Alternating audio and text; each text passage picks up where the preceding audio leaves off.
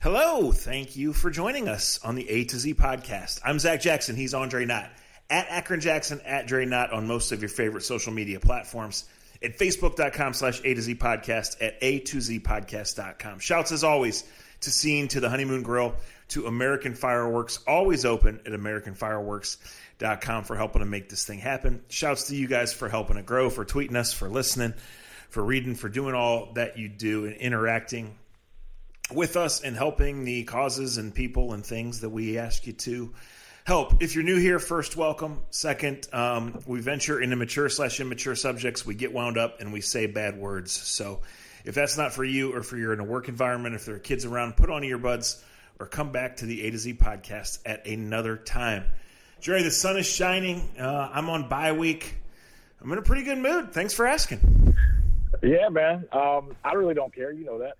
This might be the best record you've ever covered at a bye week in your history of being a news reporter. I didn't think about that, but I don't know. I think they were probably 5-3 at the break in 2007, right? We got to check. Yeah, we have to check. check. You got to check.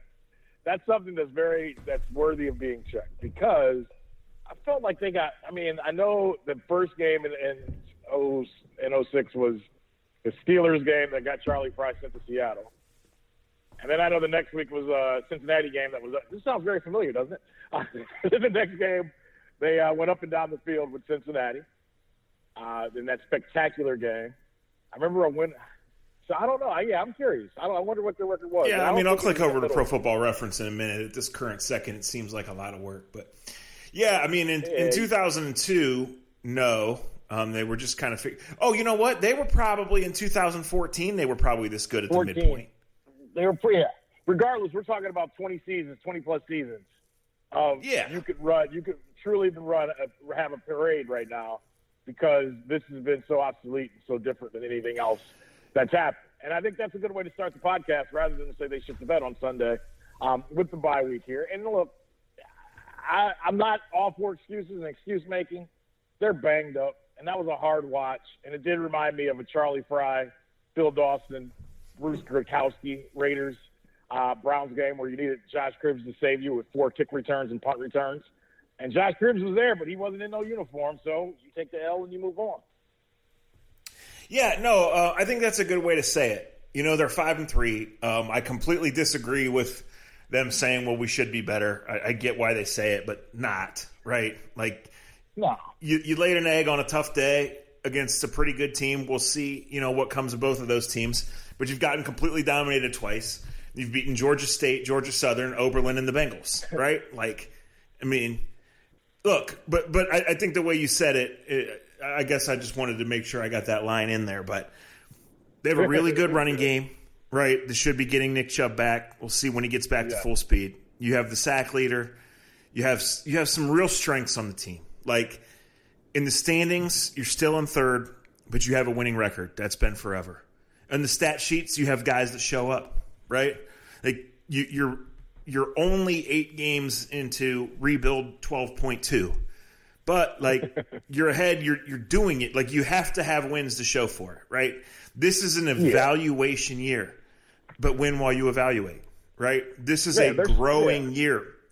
But, like, expectations are good. So, yeah, the Browns did not play well. And, what doesn't bode well is you saw it coming in that injuries mounting, and just Derek Carr, who he's always been, is going to pick you apart with quick, simple passes, and your defense is bad. So if the defensive line doesn't play better, and I know Miles only played less than half the snaps, then they're not going to beat anybody, because we know what the back seven of that defense is, right? Well, But I think that's been covered up. So it's been covered up, but I don't know, like, when I talk about the run defense, I think it's been covered up so well because really the best defense against the Browns, really the best defense the Browns have had has been the offense running the ball to stand on the field, right, when it's mattered. When it hasn't mattered, no team has really – I can't think of a game where a team has said, you know what, we're just going to run it down the Browns' throat. The Raiders, Carr was Carr. He didn't do anything spectacular. He didn't kill them either. But they ran it down their throat. The Browns put 8 – I keep hearing people on the radio in different places go, well, the Browns didn't count. They want to blame Joe Woods. No, people, they had a safety in the box, and the Raiders ran it down their throat. That's embarrassing. yes, that is on the defensive line, but also the rest of the guys. For so long, Zach, myself, you, we've been big on giving the front four a lot of love, deservingly so, and we knew the linebacking play was mediocre at best. We know Sendejo. I don't even say his name usually because I don't even want to get started about him. But they overall as a defense got their manhood taken Sunday. That, to me, is bigger than any call that Joe Woods or that Kevin Stefanski can make. What kind of pride do you have as a defender when the other team is telling you, we are going to run the ball off tackle 40 times, and they never really – you can't, off the top of my head, we're a couple days removed, there weren't many plays, Zach, where I saw a defender with the orange helmet on, and the orange pants have looked nice. I will say that, but we don't have to shit our pants every time they put it up on Instagram that they're wearing them. They are a good look. I hope they keep wearing them. Very well said by you on both counts. I mean, people act like it's like they're going to prom when this shit pops up. Would y'all act like adults for once? It's just a pair of pants. They do look good, though, and I would wear them the rest of the season. But I wouldn't wear them if you can't hold your water at the line of scrimmage. It was embarrassing to watch those silver pants push those orange pants back all game long, and they had 8 guys in the box. That may have been the first game this season, Zach, and I don't watch every game, but I try to watch as much as I can on Sundays.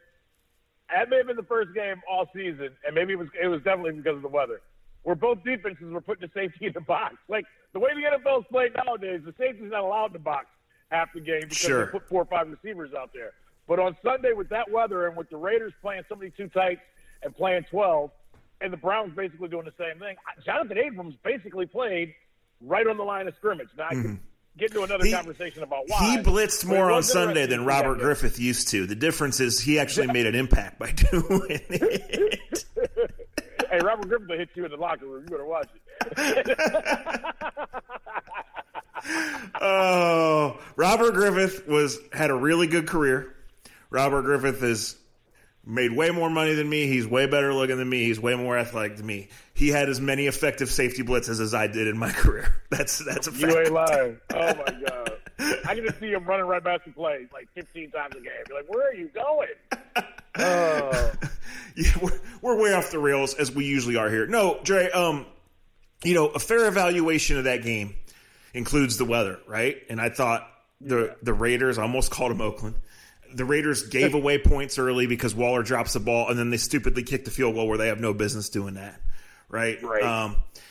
But the fact is you're going to have weather like that. Now, it might not be gale force, but in Week 14, you host the Ravens in a game that kicks off at 8:25 at night. What do you think it's going to be like in Cleveland that night on December 14th? Oh, it's going to be 32 degrees. Oh, my 32 God. degrees would feel balmy if it is like that, right? Yeah, you're right. Yeah, so if you ever are going to play in January and you actually technically host a January game this year guaranteed because the Steelers game is on January 3rd, Week 17, and assuming we play a full schedule, and that's for a different discussion, right? But like you're going to have to do that. And the run game, here's how I would sum up 8 games of the Browns by summing it up both in terms of what we've seen happen and where they stand. Okay?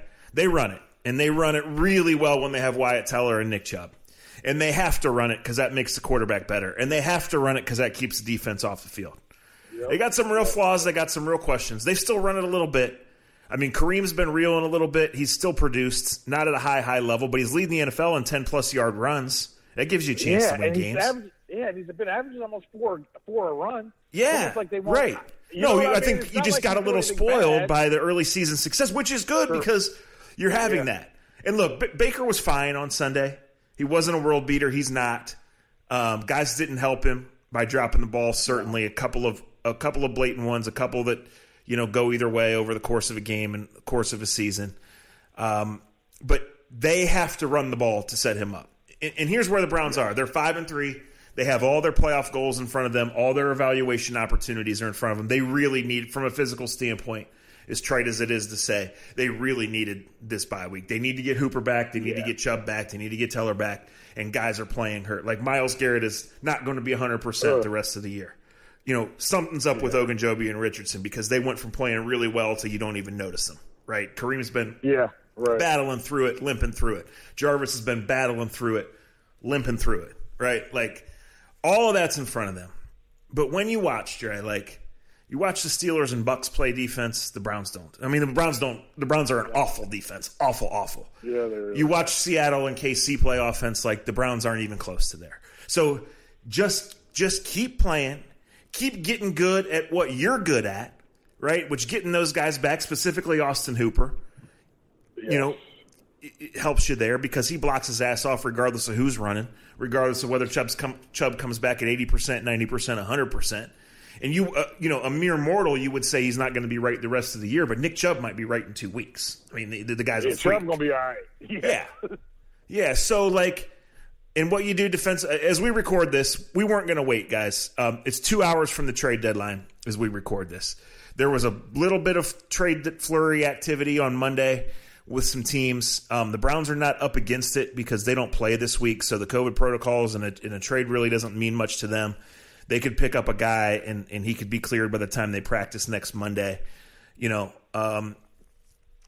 I've always thought it'd be a low-medium move, if anything, and we never know. But even if they don't make a move, and I don't want to spend too much time on this because we could easily eat these words. We like eating. Right. We don't like eating our words too often. Not words, though. You know, I just think, Dre, they're telling you, we are happy with where we are. We never expected to be in any upper tier of anything after this year. We need to keep evaluating. We need to keep growing. And then keeping the same guys together who are doing the playing, who are doing the scheming, who are doing the evaluating.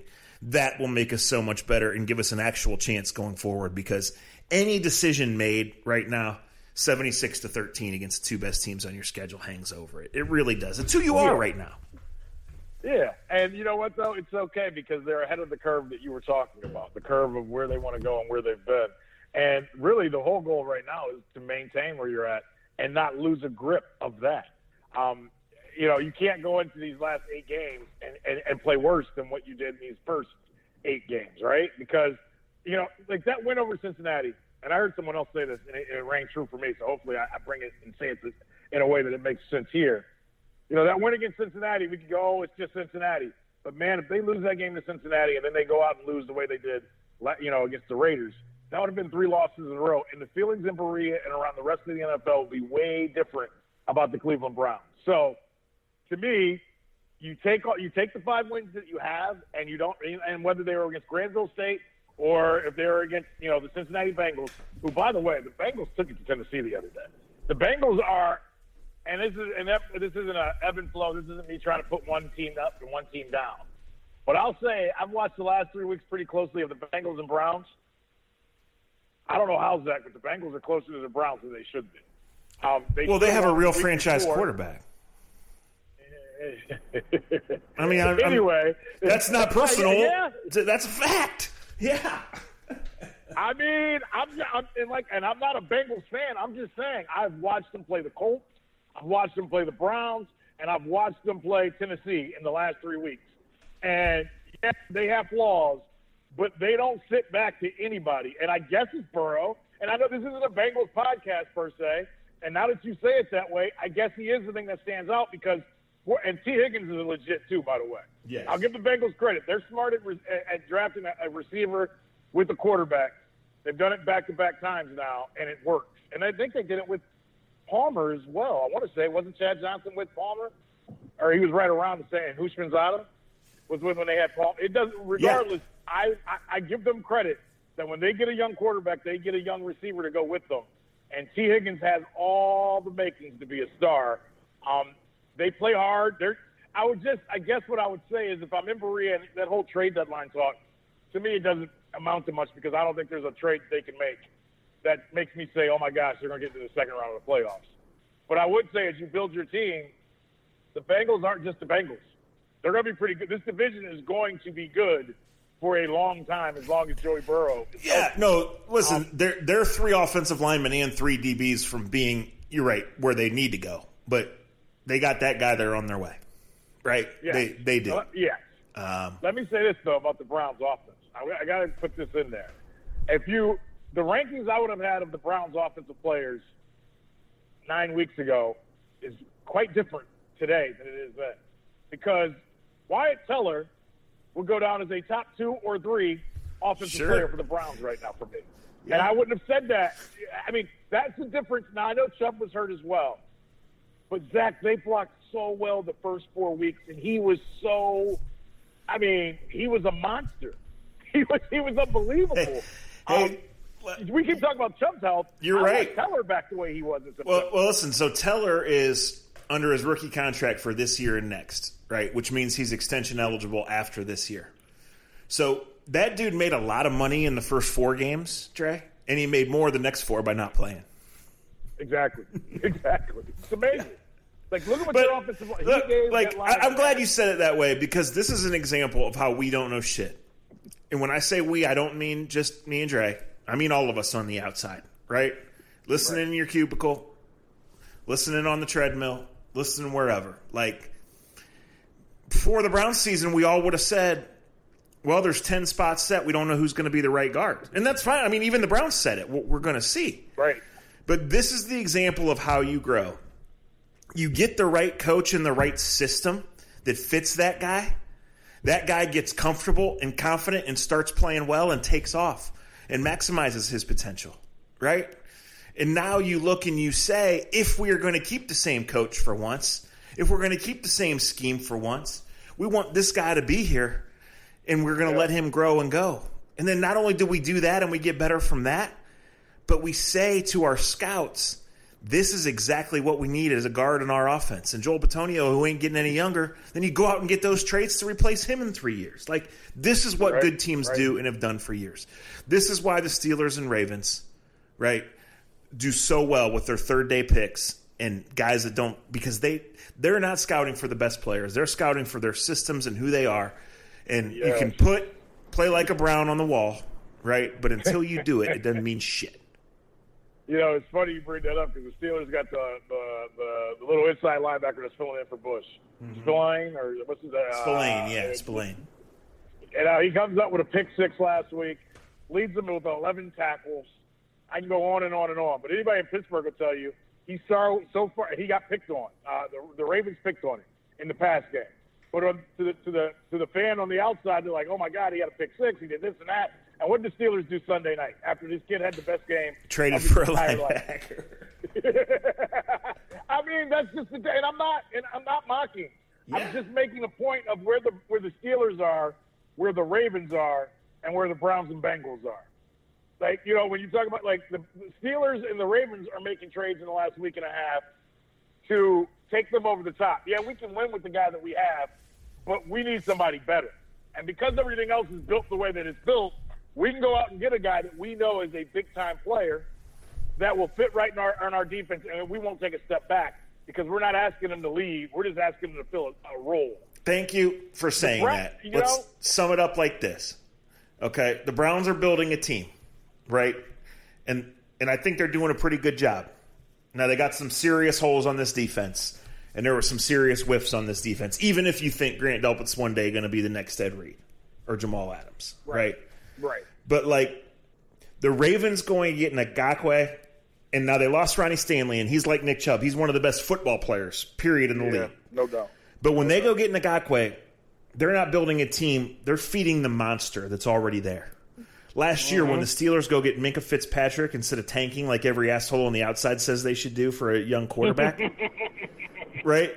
They're feeding the monster. They're taking something that's good and they're making it better because you never know in this league. Because you need everybody. I mean, again, we're at week 8. The Browns don't have 3 defensive linemen that can get in a stance. They don't have 3 competent corners to start with, right?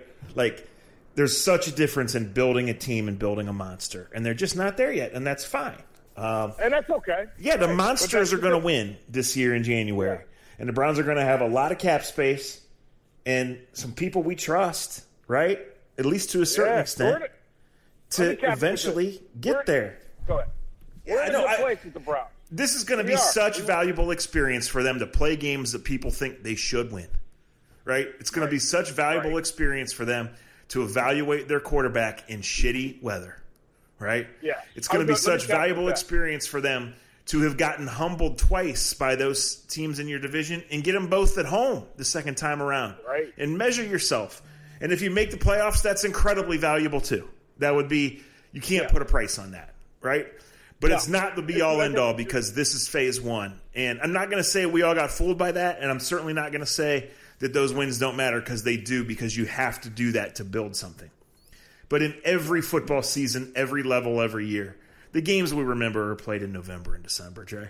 Right? They just are. Yeah. And so... Hey, look, we're going to get some, though. We're going to get some that matter. Sure. We're going to get some November, December games. You know, you talk about the weather at home. I mean, they play in New York back-to-back weeks, Christmas and New Year's Eve, right? Yeah. Or right around there. I mean, the weather's not – the whole month of December is all bad weather. We're going to find out a lot about – and Kevin Stefanski's got to call plays differently. And I'm not into who coached better or not.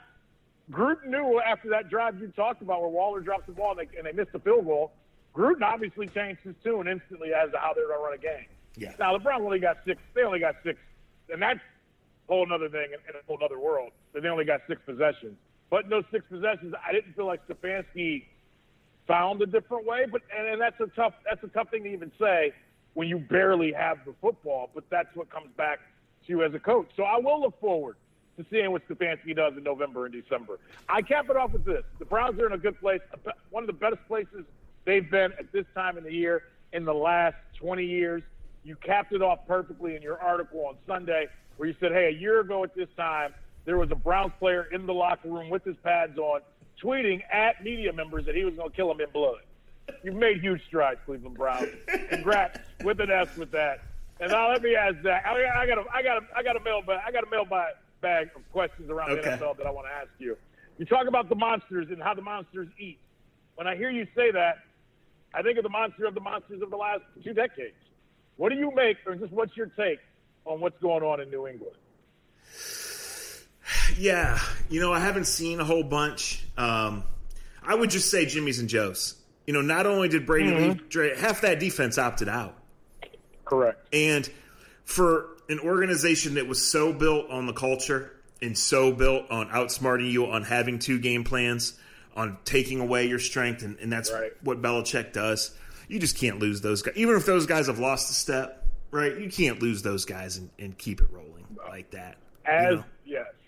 As a TV executive that I know very well, that was at their game 2 weeks ago, he said it to me very well. He said, they got a bunch of JV guys. He goes, they can kill Cam all they want. He goes, he's out there with JV guys, and he may not be healthy. I go, that sounds familiar.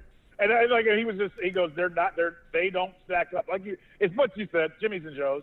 They don't have the guys, whether it's guys that didn't, that sat out because of COVID, or whether it's just the cap finally getting to them, whatever. It's just not, and we can call Belichick all the great things that we've called him. And look, they're still going to have a win or two towards the end of the year that they don't deserve because of Belichick, but it's something different. Who's the best team in Zach's mind that nobody talks about? Are people talking about Arizona yet? No, that's a good one. That's a good one. That's a solid. Well, 2 weeks ago I'd have told you Tennessee, but they've slipped. They've lost 2 in a row. So that's this game, though. They got issues. Yeah, it is. Yeah, Arizona might not make the playoffs, and they're good because that division is great. Yeah. No, the Niners have 13 starters on IR, Dre. Ooh, wow. And they'll still compete, though. And they'll still compete. You got to have your guys. That's just the reminder. You got to have your guys, right? And then you got to be good at what you're good at, and you got to throw it down the field. Eventually, you got to throw it down the field. So we'll see with the Browns. I've told you, I want to talk AFC West with you because I think that division. I told you around the draft. I'm enamored with that division a little bit because of obviously KC and the Mahomes factor and the Andy Reid factor. But there are a lot of other ties in that division that we both pay attention to. The Denver situation, Drew Lock had to have that game to show off his swag and his dancing. He's a new Baker Mayfield, the white swaggy guy who's playing quarterback that likes to dance. You better keep making throws, Drew, or all we're gonna be is making fun of your dancing. What are we gonna do with our boy, our coach with the Chargers? They lead every game and can't finish. I don't need my man to lose. I don't need him going through this, man. I see with that face mask on, and you're probably right during the Chargers games. I got to tell you, Zach, The Chargers games are the most crazy games I've watched this year. They get up 26-0. They get up 32-14, and they lose every week. And they're good. And their quarterback, Herbert, he may be the real deal. Yeah. They've got something, but something ain't matching up. And I'm starting to worry about my coach. Yeah, no, I would worry about him too. Now, I watched that Saints game. That was a Monday nighter, right? Or Sunday nighter or Monday nighter. Last week, I was aware of their score, but I did not see anything until the final 3 plays because I was working and then I was coming home. So, right. Yeah, those will kill you, and the margin's small. You know, really, outside of assuming the Steelers win the division, you know, the Ravens make it, but like nothing else is settled in the AFC playoffs. The Browns should win. They should get there. I'm not going to say it's mandatory for their growth, right? No. I can't buy the Colts because Phil Rivers was that bad that day in Cleveland, and I don't think I know. Inside he might be better. Whatever. He was really good yesterday. He was really good this week. I 100% agree with what you just said. Yeah. But he was really good this past weekend. I don't know who the hell. I don't know who he is anymore. And maybe you're right. Maybe he needs to be indoors every game. I don't know. Yeah. You know, I got one for you. Miami's on the rise a little bit, but I know they had like 3 defensive or special teams touchdowns. Yeah. Tua's playing. Tua didn't look great. Tua was at best. But that's a Rams defense. And the first damn play of his career, he gets body slammed by Debo, the real Debo. Hey, no, that is the scariest dude in the league, man. That dude is scary. He is. He did that to somebody else this year too. Somebody else had their first snap, and he about snapped it. Oh, it was Smith. When Alex Smith came back, he about killed him too. Yes. On the first snap. Tua just looked but like I said, that was the Rams. That was the Rams defense he was going against. Here's the sit down for this one, everybody, because I can't believe I'm saying it, but I believe I'm saying it, and it has to be said. You mentioned the Steelers. The Ravens, they got an identity crisis, bro. Their MVP has not played like an MVP. And the issues that are always there, and I know I've stood up for Lamar, your cousin Jackson, by 18 different parents. There's something's amiss with what Baltimore's trying to do. Now, in saying what I'm going to say, they're having issues against teams that have seen them a lot. Pittsburgh has given them problems. I know the Chargers have given them problems in the past. Playoff-type teams have given them – Kansas City has given them problems because they can score points. The Lamar issues are the Lamar issues still, Zach. And he is so – and look, Harbaugh's a great coach, and I'm not saying I want to go play him in the playoffs, and I'm not saying that they're – that they don't got issues like everybody else. And you mentioned Stanley getting hurt.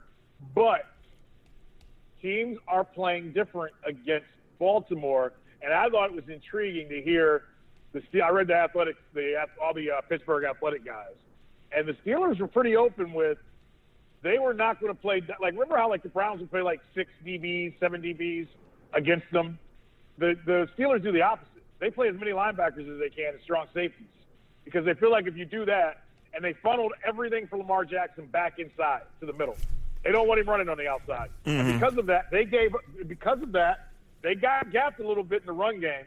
The Ohio State kid, Dobbins, looks great in that offense. Dobbins looks so good in that offense that you forget that their number 1 running back has been hurt.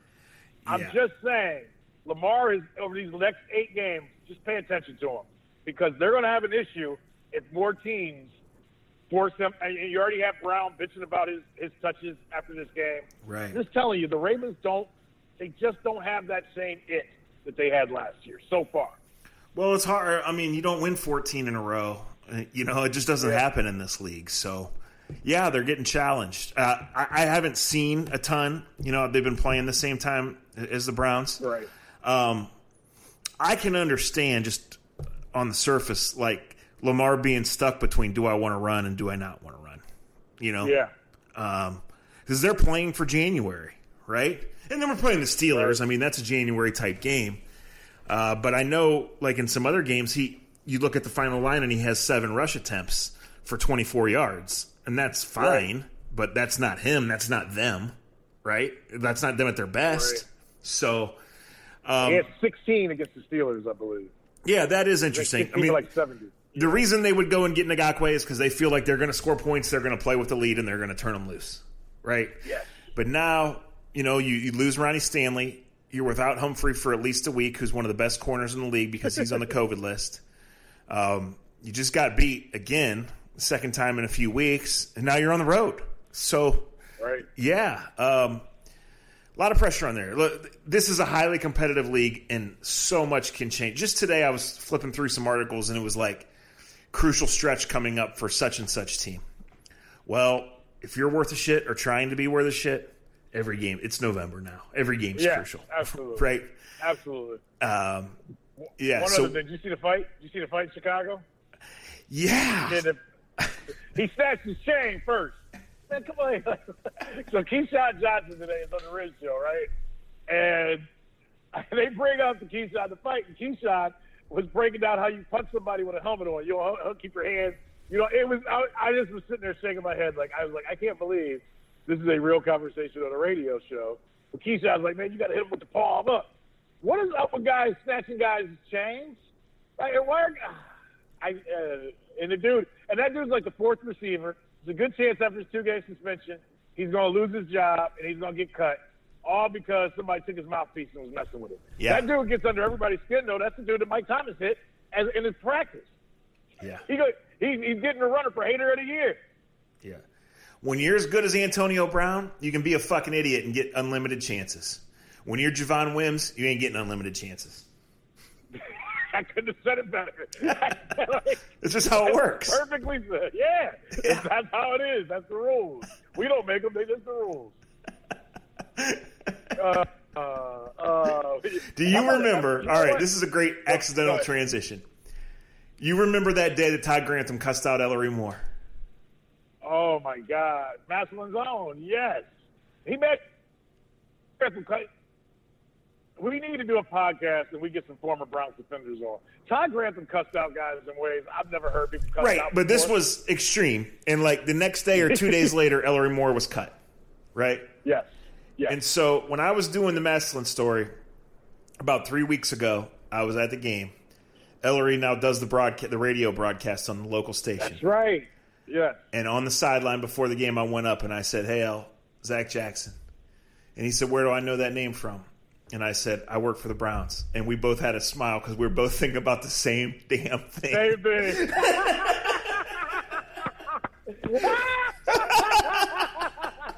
That is tremendous. That is so tremendous. Oh, Todd Grantham, man. I want to say Mike Adams or Sean. Man, who was our safety from Georgia? So Sean Jones. Jones. Oh my God. He would say things to them, man, during games. And I'd be on the sideline, and I would have to turn my mic off because our producer would say, "Is somebody fighting down there?" And I'd be like, "No, that's just Todd Grantham." Just Grantham yelling and screaming. And there are rumors, and we'll get back into the Massillon thing. There are rumors. This is not something that I am pertaining to say, but I've heard other people say it, and I'll keep their names out of this until we can possibly get on a podcast. But there are a lot of people that were on that team that year, on that defense, that feel like Todd Grantham called certain defenses so he could become the interim head coach when Romeo got fired, and that was the year they somehow won 10 games. That's one of those in your next Browns bowl. Well, I have never heard that, and I can't speak specifically to that, but that it wouldn't be unique to pro sports. No, but I've heard from enough people that I'll go with it. Well, first of all, look, and here's a sign of Brown's progress and positivity. Trade deadline in an hour, as we mentioned, right? It was only 3 trade deadlines ago that the A.J. McCarron thing almost happened. Oh, my God. Jesus. I mean, between what happened a year ago and it was only ago, I don't know how we're not having a parade. Yeah. And it was only 2 years ago that they hired Todd Haley, who took the job thinking one of two things. Yeah. We're either going to get fired and I'm going to get paid not to work, which worked, or I'm going to be the head coach. Right. So, hey, Browns fan, you should rejoice. This is a holiday. This really is a holiday, and one of the best bye weeks the Browns have ever had so far. There's nobody get arrested now, Browns players. That's happening. All right, let's talk the Massillon story, but I want to say one thing. I just checked Twitter to make sure I'm not missing anything on the trade front. and the Cowboys have ruled out Andy Dalton again. First of all, the guy should have been suspended for that hit. Second of all, the Cowboys play the Steelers this week, and having to put that DiNucci kid, that's child abuse. He should not be out there. That's not right. It's not right. It's not right. It's not fair. That's going to be sad. All right, let me say this as we transition to the Massillon story. We got more stuff. We'll try to get another podcast in this week, but I want to talk this Massillon story that Zach wrote about a week and a half ago. Growing up in Northeast Ohio, for those that don't know, now this is just the intro that I've been thinking about. I'm sure I won't get it out the way that I planned on getting it out because I never do. But growing up in Northeast Ohio, wanting to play football, Munch Bishop texted me or asked me the other day on the air. He does play-by-play for Hoban, and he's a great guy. And he was like, Andre, growing up, who was the Friday night high school football player that you had to see growing up? And I was like, oh, that's easy, Ricky Powers. I was like, Ricky Powers was, he was, you name like the best running back in the NFL right now. And that's what Ricky Powers was to me at 9, 10, 12 years old. Same with Robert Smith. They were at the same time. Those were the two guys, and a guy named Joe Danby, who's now an acting cop, who played at Firestone. Those were my running backs. Those are the guys I wanted to be. But outside of that, I always wanted to play a game at Massillon High School because playing at Massillon High School was bigger than playing at Akron, playing at Kent State. You name the local – it was right up there with playing at the Horseshoe. Like, it was like either play at Massillon or play at the Horseshoe where, like, my dreams come true. Now, the Rubber Bowl was one, but that's a whole different thing. But it just felt like whenever I was allowed as a young kid to go to a Massillon game, it was a special treat. It was like going to Cedar Point. It was like it was up there. And I got to say, the first time that I got to play at Paul Brown Tiger Stadium, I was a freshman at St. V. It was one of the first games I got to dress varsity. And everything seemed normal until 5 minutes before the game started. They put me on the kickoff return. And I literally about peed down my leg. And I'll never forget, one of our up men said, "You just run it up the crack of my ass, and don't you worry about shit." And I look over, and Obi, the Tiger, is like roaring, and fireworks are going off. Hope it was American fireworks back in '93. And it didn't feel like it was the one time, Zach, and the 4 times I played there, it was the 4 times at St. V that I played in a high school football game, but I felt like I was playing in an NFL game because the atmosphere was bar none the best thing that I'd ever experienced in my whole life. And that was before the 4,000-foot video board that they got now. Yes, yes. But the same PA guy, the PA voice, was like daunting. You know what I mean? Like his voice was. It felt like you were. It felt like you were at the Super Bowl. And still, even to this day, at 42 years old, if I were to go to a game this Friday at that stadium, I still would get goosebumps a little bit as I walk in. And not because I stopped at that bar that looks like a house that nobody's ever seen before the game. No, it really is a place like no other. And so, basically how this came about is, it's this almost century-long obsession with the team. And football is who they are, and they don't run from it, and they don't think any differently. And they have an answer for every question you have about, is this right? Is this okay? Is this best? Right? And so the world has changed so much, even before COVID. Like, things aren't the way in most places of the world that they were 20 years ago, Jerry, let alone 50, 70 years ago, right? So they have this tradition that, starting with the McKinley game if it's on the road, and then through the playoffs, when they come back, the buses just park in the middle of Lincoln Way, which is the main street in the old downtown area. Picture old school downtown America, smallish town USA. And the cops shut down the streets, and the players get out, and people line the streets, and they're like conquering heroes, right? And so last year on Black Friday, I had watched too much football. Frankly, the previous 3 nights, I had drank too much beer. They were a week away from winning. I was watching their game on Spectrum. There was a state semifinal. And so they were a week away from getting there, right? And I just said, I'm going down there, and I'm going to soak this all in. And if they win, like, this next week will be a party like no other, and I'm going to write an article. So I did. I went. I didn't tell anybody. I walked around. And frankly, the only reason I didn't stay longer is that's the night that Freddie Kitchens wore the T-shirt to the movie. Yep. And it started about 10 o'clock, 10:30. Twitter started to go wild. And I was afraid I was going to have to write a column about the toddler coaching the Browns. Another one. Anyway, so I just started working, and then they didn't win the next week, and so we didn't do the story. And then, what happened, the world changed this March, and we didn't know if there was going to be football, and so I kind of resumed the story. And then it turns out there was football, and it all happened kind of quickly, and it all happened at the time that the Browns were playing. I was busy, so we're just kind of waiting. So, talking with people are like, because The Athletic, we don't do, we don't write about high school stuff, right? We don't write about much local stuff. And so as I told everybody about this, I just was like, I had full support from my bosses and from everyone. Like, yes, this story needs to be told. So, like, take your time and we'll tell it. Find who you can find. And, so I was just calling people and just Facebook messaging people. Like, tell me your favorite Massillon football stories. And as I found people, my phone was ringing from people that I didn't even approach. Like, I hear you're looking for Massillon football stories. And I talked to the GM of the Minnesota Vikings, who told me without any prompting that being the quarterback at Massillon prepared him for the rest of his life. And that everything he's done in football and everything he's experienced working at the highest levels of football, he will never forget riding in that bus with the police escort through downtown and seeing the people on the sidewalks and the people cheering for the Tigers, and the intensity in the Massillon-McKinley game on Saturday afternoon. So I'm just like, man, so, in the end, just for story purposes, we didn't want to write as much. Maybe it's a book. It was already a movie, 20 years ago.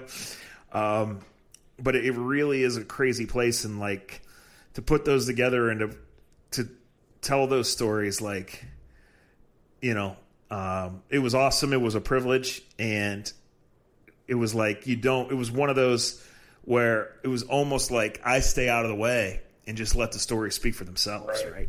Right. It's one of those mythical places, it really is. Like when you talk about Ohio, it was a school. I remember growing up, you always heard about, they put a little football in every crib of every kid. And it was, and like I said, it's one of those stories that it's like, I've heard that story my whole 42 years of life. And at some point in time, you're like, that can't be true. And then I read your story, and it's like, well, they don't do it anymore, but if you want one in there, you can get one, right? It did happen at one time that when you were born in that town, a football was put in your cradle if you were a boy. Mm-hmm. That's just how it worked, right? Yeah. Yeah, it goes back to the 50s. Now, it might go back to the 30s when Paul Brown was the coach, but it's documented back to the 50s until 3 years ago when the hospital closed. Amazing. And I mean, and really, it's different. And I thought you handled this well because so much has changed in our world. Because, I'll be completely honest. I got recruited by some decent colleges, some decent MAC schools, and some decent Big Ten, bottom of the Big Ten type schools, and nobody recruited me better than Massillon during my high school years. Well, you went to the thing called the Sportsmanship Banquet, which went on for 50 years, and it was when they would honor one player from each team they had played the year before, and they would have them in, and they would honor them, right? And depending on who you talk to, it died about 17, 18 years ago, and there were two reasons that it died. One, sportsmanship had evaporated. The coach at the time had too many bad relationships with too many teams, and people just weren't participating. And two, people just weren't participating because they knew damn well they were having that banquet to recruit the other team's best players. Right. I mean, I sat at the table in '94, the year that Charles Woodson left. His senior year was my junior year of high school. I sat at the table with Charles Woodson, and literally he was. But it was, and then we had, and I won't say the college coaches' names because you know them, but just look up in '94, '95. Who the head coach was at Michigan State and Bowling Green. And they were sitting at our table.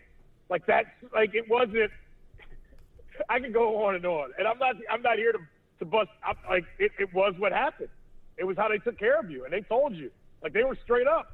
On the field, I was told walking off the field as a sophomore, you're a star, kid. And this pissed me – and see, they said the wrong thing to the wrong person.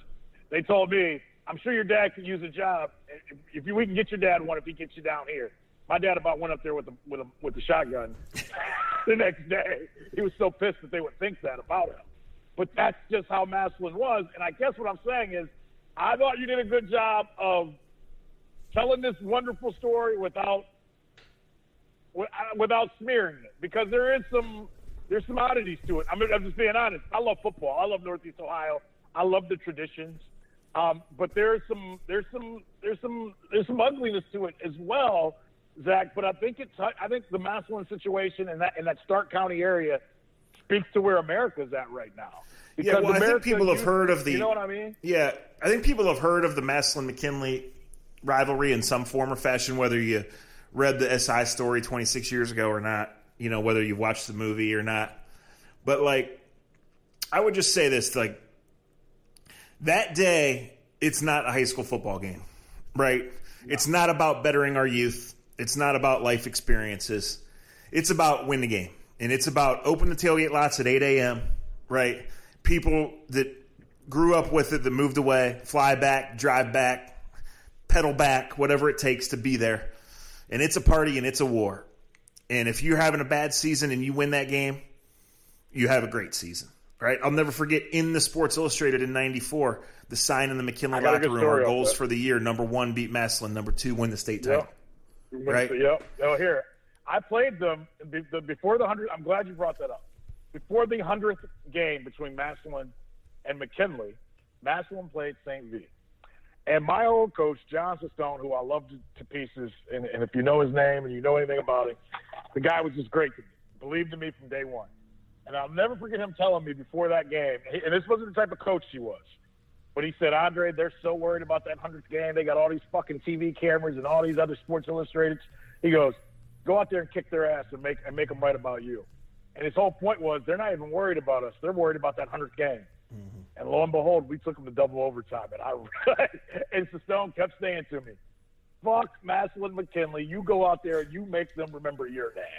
Yep. And it was unbelievable, because it was like a pro. And I get it. They weren't concerned with us, Zach. They were concerned with the 100th game and making sure Willie Spencer and crew would be ready to go the next week. Yeah. So one of the stories that didn't make it, because I couldn't verify it, was one year they played McKinley at home and it didn't go well. And the head coach had to do a TV interview, because for years and years it aired live on TV. Right. This game, it would always sell out, right? 19,000 people. And asked some people to come out with them, because it hadn't gone well and it was kind of tumultuous. And so while they're waiting for the interview, and during the interview and the aftermath of the interview, there was a fan that had too much to drink and was not real pleased, and he was yelling at the coach and everyone in particular. And he was telling the coach, you're not a Tiger. And he was telling the players, you're not Tigers.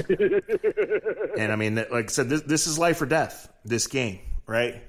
And he had his yells. He got his yells in until one of the players came out of the locker room and walked up in the bleachers and socked the guy in the face. The Justin Zwick story you told. And I can tell you that part of the reason I go to Massillon-McKinley every even-numbered year is because you know you're going to see a brawl in the tailgate lot. No doubt. Brawl. No doubt. And I can't tell you the age of those people. I can tell you it varies wildly, but you're going to see it. It's like that. It's for the victory bell, but it's forever. Yeah. Well, you told a story. Wait. You told a story in the story that is real. I remember the fans going after the referees. Yeah. That happened more than once, where literally they were like we just knew that you lose 6 points going to play at Massillon. Like that was because the referees were intimidated because fans had thrown shit at them or tried to fight them multiple times. Yeah. So Justin Zwick goes for a touchdown run and he gets called back. And they pepper bottles on the field, and it's madness, and they get the last play off, but not like they need to, and they lose. It's a big upset. Their team's coach was Tim Hinton, who was on Urban's staff at Ohio State and is now at Michigan or Minnesota, something like that. But after the game, 2 fans run on an assault the lead official, and 6 months in jail one of them got, but the real penalty was a 5-year ban from going to Massillon games. So the next year he rented a U-Haul truck and parked it up on the hill behind the home locker room and watched the games from there because he didn't want to miss the Tigers. So, just ask, the radio guys now, and Ellery Moore is one of them. They take the emails live on the broadcast because most people are listening digitally, right? That's me. I mean, I've listened to Massillon games on internet radio in 10 different states conservatively, right? And the one where the announcer says, yeah, you know, from the Panama Canal, off the coast of Antarctica, off the coast of Australia. He said, but one guy emailed in and said, hey, guys, just want to check in. I'm in Hawaii, and I'm going out to get married here in 5 minutes. So I just stepped away. And before I walk out to the beach to meet my bride, I just wanted to say, go Tigers. And that's the level that it is. You know, the indoor field house is because they want the best of best everything. That there was an NFL Pro Day. Yeah. 3 years ago, Adam Shaheen held his NFL Pro Day there because his college doesn't have an indoor field house, right? And, like, they were coming from I remember going to that and seeing NFL general managers standing in this high school indoor field house, you know? It's the best field house in Ohio. So, the Bengals here's a good one, too. Here's a good one, too. And this isn't necessarily just Massillon. This has gone on other places. But I couldn't attribute it to a certain year, a certain coach, so I didn't write it. But maybe late 70s, early 80s. Coach likes his team, but doesn't really like his team's off-field behavior. They're not great students. They're not great kids, right? So gets to October and tells them, like, guys, we have a real chance here, but we need to improve our focus a little bit. Like, we need to be better in the classroom, and we need to be more focused on football, or we're not going to get where we want to go. So I'm instituting a curfew, and, you know, after 7 o'clock, I'm going to go out and drive around. And if you guys are out, like, there's going to be consequences because we're going to go home and we're going to do our homework and we're going to rest because we're trying to, you know, we're trying to win a champ. We're trying to beat McKinley in 3 weeks and trying to win a championship here. So the first night he goes out and he's driving down Lincoln Way and he sees 2 JV players and he says, perfect. He drives over and he busts them, and the next day they run till they puke, and he gets to make his whole example in front of the team of, we're going to have consequences for breaking the curfew. So the second time he goes out and he doesn't find anybody, and he says, that's fine, the message is getting across. So the third time it goes out and he's driving up and down Lincoln Way, and he sees a letter jacket from about 4 traffic lights away. So he starts weaving in and out strategically, gets in the right lane, and he sees a letter jacket. And he sees a kid walking up wearing his letter jacket, smoking a cigarette. All right. So he goes to the next light where he can make sure it's one of his players, and he looks, and it's the star running back walking right at him, wearing his letter jacket, smoking a cigarette. And the light turns green, and the coach just keeps on driving.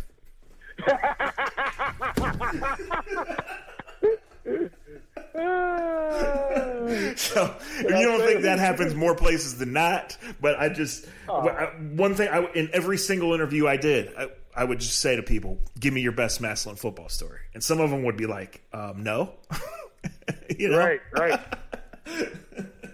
Well, the funniest thing about this, and I don't know, and I think, like I said, it's a great American story. It really is. Yes. And I think the great thing about it is, and this is just the hater in me, this is just the person in me, and I know that there are a lot of friends that I have that when they hear this comment, they're going to laugh their ass off and say I'm wrong, but totally agree with me. I love everything about Massillon, but I love nothing more that they haven't won a state championship since it mattered. T.I. A lot of people feel that way. And right? They embrace the bad guy role, you know? Like I said, you know, Rick Spielman said, I don't have time to follow every week, but you know I'm checking the Massillon McKinley score, you know? Right. And people know. We all do. Yeah. That's the crazy thing. We all do. Anyone from Northeast Ohio that's ever been to one of those games or ever just been or known someone that's played in it, that is a special. I'll say this in Stark County, Massillon McKinley's bigger than Ohio State, Michigan. Saturday, sure. Right? It is. Yeah. Like I don't care where, and like you said, you can get emails from Hawaii, California, Australia. It is a holiday when that game is played in Stark County. Yeah, and like I said, it makes your season, it makes you remembered forever and ever. You know? I mean, just hanging around when I did over the course of 11 months. And obviously for 6 months you weren't even around. Like this summer I couldn't even go to practice because of the COVID protocols, right? Right. But like I would be talking to someone or within earshot of someone when I was hanging around, and that person would encounter another person who would automatically bring up something that happened in 1978 or 83 or 96. Right. You know? Right. lives on forever. And like I went to the Booster Club meeting, and here's 75 people, most of them 75 years old, wearing masks and watching intently on a Monday night in this banquet hall, half lit, as the coach is going over Warren Harding's fucking kickoff team. Like, if that's not America, right? I don't know what it is. But it's like, Zach, those guys, when I went to the banquets, they would tell me, like, they would be like, when the coach broke down the tape, they said, you're the best cutback runner we've seen since, and they would name some guy from 80. You know, I'd be like, what? Like the boosters would like compare you to guys and teams and games. Like they broke down the film better than my damn coaches did. It was scary, but it was awesome that someone cared that much about it. You know, that you can get a whole town to care about it. Like I mentioned Willie Spencer's name a couple times, and I know he's not the best player that said his dad played in the CFL. And the best way I can explain it, he was Michael Vickish before Michael Vick was allowed to play football the way he played. Yes. Football, right? Yeah, he was about 6'3" with arms of a 6'8" guy and would run the option and just hang it out there, right? And make you choose. He would completely He would flip it out there and not even throw it. And it was that was just he did everything the way in the 90s you weren't supposed to do it. Now it's no big deal to see Willie Spencer. But the thing was, you were afraid of not only playing Willie Spencer, but you were afraid of, his dad did this back in 80 and took him. You know, the stories that we heard before we got on the field with the guy, I went out for captains and shook his hand, and it was like I had to ask myself, was I supposed to get an autograph? It was like he was the star. He was the biggest star I'd ever met at the time. And I'm thinking, wait a minute. Yeah. He's the same age as me. It's amazing how they built the guys. To kind of sum it up in terms of the whole century, like what I learned in researching, because I've lived it to an extent and I remember that stuff, is like going all the way back. Paul Brown would always attribute two other people to the growth of football: the band director, who he ultimately took with him to the Cleveland Browns, and the local sports writer. He said was without them, the myth of Massillon would not have grown. The greatest show in high school football would not have been spread around, and people wouldn't come from miles around and here 80 years later to see it and talk about it, right? Like, I had a friend, coworker, who grew up and went to the University of Tennessee, right? Grew up in Tennessee and went to the University of Tennessee. And I took him to a Massillon versus Ignatius playoff game at the Rubber Bowl in the early 2000s, and he said, Zach, I've never seen anything like this.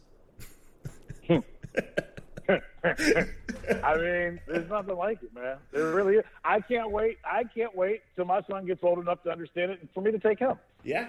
Like it's a rite of passage. It's a rite of passage. It's a rite of passage being in Northeast Ohio. I know up in the Cleveland area, there's a big deal about the Ignatius Edge games, and I've been to them, and they are great. I would take nothing away from them. There's great pageantry. There's great stories. I've done Hoban, St. V. My entire life. There's something special about that, but there is nothing like Massillon McKinley. You just said it. Like, Ohio is football crazy, right? But it's different there. It's different there. And like that night, just their first playoff game, like I'm standing on the sidelines. The teams are in the locker room, right? I'm waiting for them to come out, take some pictures, and all of a sudden you hear, "Hey, Tiger fans, Mark Johnson from News 5. I mean, they got their own freaking weather report on the video scoreboard in high school game. It's a pro game. Dude, that blew me. Like, you got to understand what it's like to play at 15, 16 years old. Like, I always want to ask kids, because I know what it went through in my mind, and I knew what Massillon was about. And, I got to say, it's almost as embarrassing to say it this way, but when I played, it was like I made it in my family, in, some of my family's eyes, when my mom could go, "Hey, Andre's going to play against, Massillon this week down at Massillon." And, I had uncles that were like, "Well, I guess that boy's pretty good. They're going to let him play on Massillon's field." And it's like, asshole, they let him play. It's that's really how your family, looks at it. I had more family members come watch me play my sophomore, junior year, when it was in Massillon, 45 minutes away from where all my family lived, where they could have went and seen me at St. V 5 minutes away from where they lived. Right. But they would go to Massillon to watch because that was a big deal. Just tells you, how it worked. Yeah, no, it is. And, you have to know it. But in the movie, 6 minutes into the movie, is show Ellery Moore, who's 17 years old at the time, right? And they're talking about the levy has failed 3 times and the state has taken over the school district.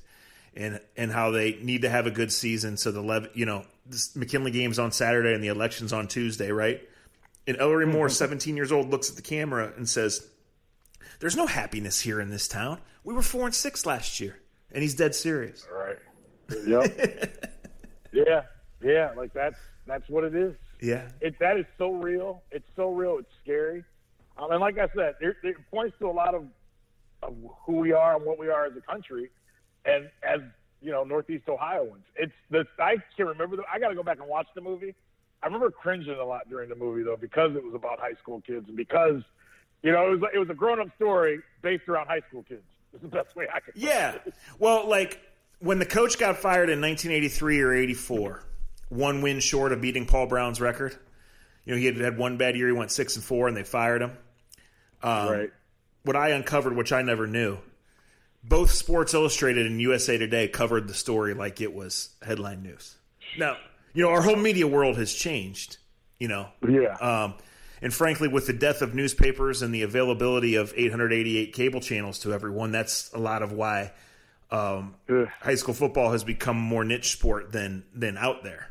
Even here, even in football crazed Ohio, right? Like you root for your local team and you root for your kids' team. You might go to your alma mater's game, especially if it's a big game or if they're having a great year. But Sports Illustrated was covering Massillon football. Sports Illustrated at the time was the paramount of sports journalism, right? And they're covering a high school football game. Yes. Yeah. Like Chris Spielman was on a Wheaties box as a high school football player, guys. Like this is not made up, So that's the one thing I wanted to do is take the myths and lay them next to the facts, because I thought that was a great way to tell it. Because the myths didn't just happen, it's decades and decades of this being a mainstream thing, a cult in some ways, sure, but not only did I ask every single person that I interviewed, booster, administrator, former player, current coach, not only did I ask them for their best Massillon story, but I asked every single one of them point blank, is it ever too much? Is it ever too much focus on football, too much pressure on the kids, too much, focus on Friday nights being the pinnacle of their lives when they don't even know a thing about life? And every single person said, no, it's not. And every single person said it prepares them for the rest of their lives. And that morning, them pride for who they're from. It gives them pride from who they are and where they're from. That morning, the story published, the third comment on The Athletic was someone demanding more detail on the coach who got fired in 1984. And 40 minutes later, got a text from a college Division I head coach, not Matt Campbell, by the way, who said, "I read your Massillon story. Every bit of it is incredible, but it's so true that these kids are getting prepared for the rest of their lives." And I thought, I agree. Pretty telling. Speaking of Matt Campbell, we'll get out of here on this note. Yeah. This didn't even occur to me, and I don't know that it's going to happen. But the Harbaugh thing at Michigan ain't working. Here you go. When you sign him, when you get him, Dre, it's not necessarily national title or bust, but these little losses ain't cutting it, and getting your ass kicked every single year by Ohio State ain't cutting it, right? He's 1-4 versus Michigan State, 0-6 at home versus Ohio State. Yes, that's called John Cooper land, and that's called you get fired. Yeah, that's how it works. Yeah, so I don't know. I mean, maybe I'm just not in this world right now. But who the hell do you hire? Well, you started the story with the answer already, I bet. Well, I only bring that up because this morning I was driving and I was listening to Dan Patrick, and he had Rich Eisen on. This hadn't even – I mean, I was following the Michigan game. I was mostly watching Clemson, but I was following the Michigan game last Saturday, and I was saying, this isn't working for all parties involved. They've got to go. But, Rich Eisen was like – my question is not about Harbaugh's future. It's who's next. And the two names he said were P.J. Fleck and Matt Campbell. And I just don't know. I love Matt Campbell. Really? I don't hide my bias or my relationship with Matt Campbell because that would be stupid of me to do that. But, after Harbaugh and to close the gap on Ohio State, I think you need to do – you almost have to run some outrageous offense, right? You almost need to go, super young. And me and Matt aren't young anymore. Well, No, well, yeah. Let's about this because these are the conversations these colleges really have to have. The real conversation that has to be had by Michigan is, do we really want to get in the arms race that is being one of the top 5 football schools in America? Clemson has sold its soul, and Dabo is giving it. What Alabama's doing, what Ohio State's doing, what Clemson's doing, there's some give and take as to who you are and what you are. And I've got too many Michigan guys that are talking about what it means to be Michigan, what it means to be a Michigan man, and, about their education from Michigan and how they also can be, this great football school. And I'm not saying you can't.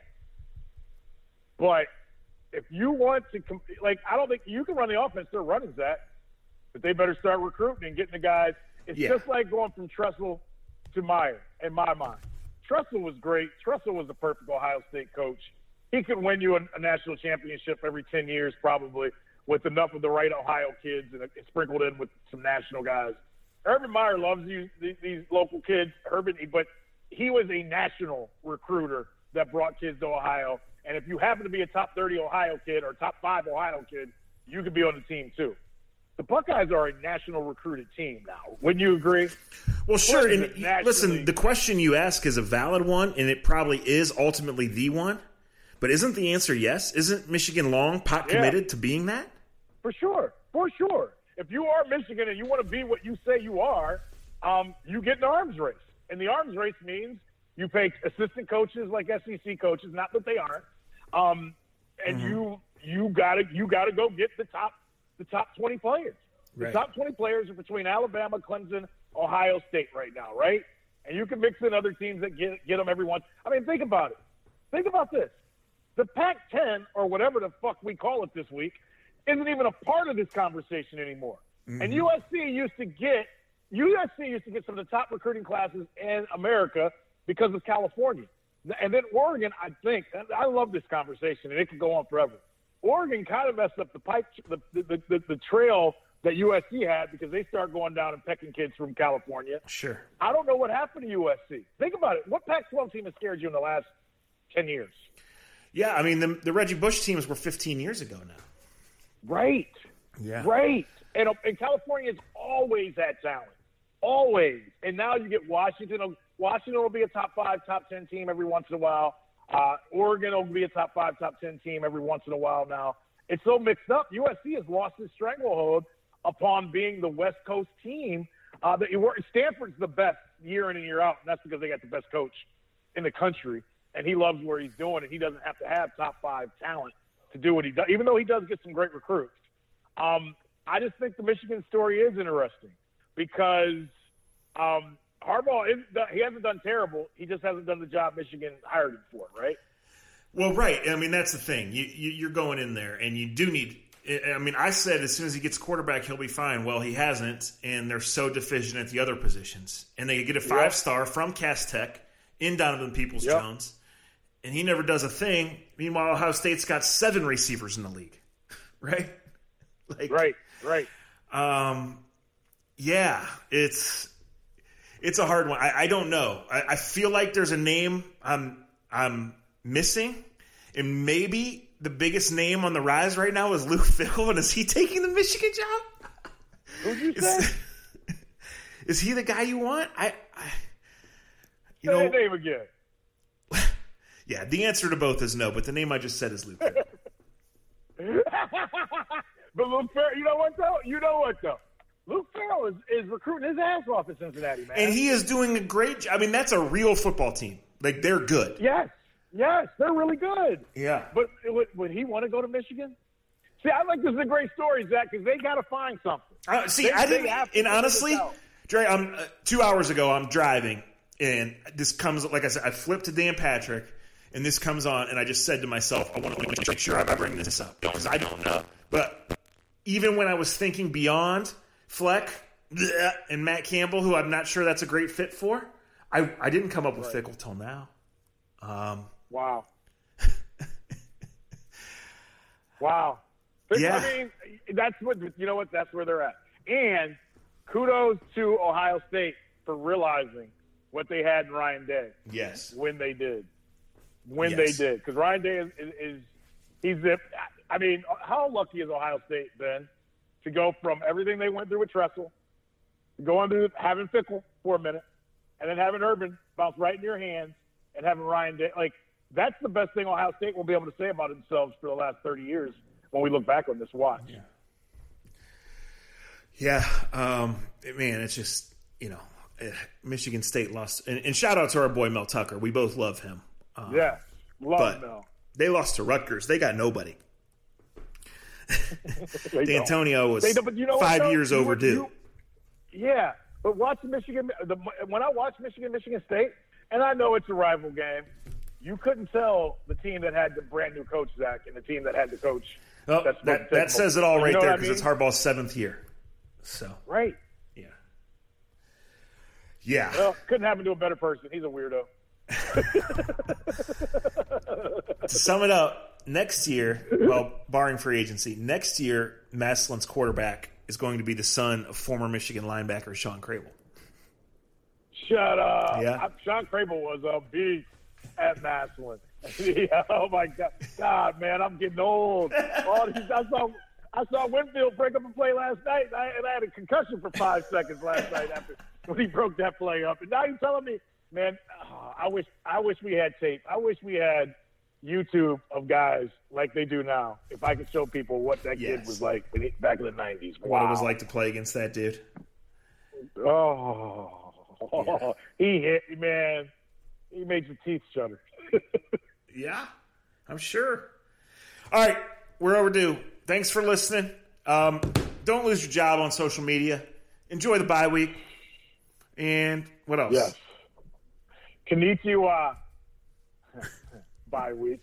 All right, guys. Thanks for listening. We'll talk to you soon. Be good, y'all.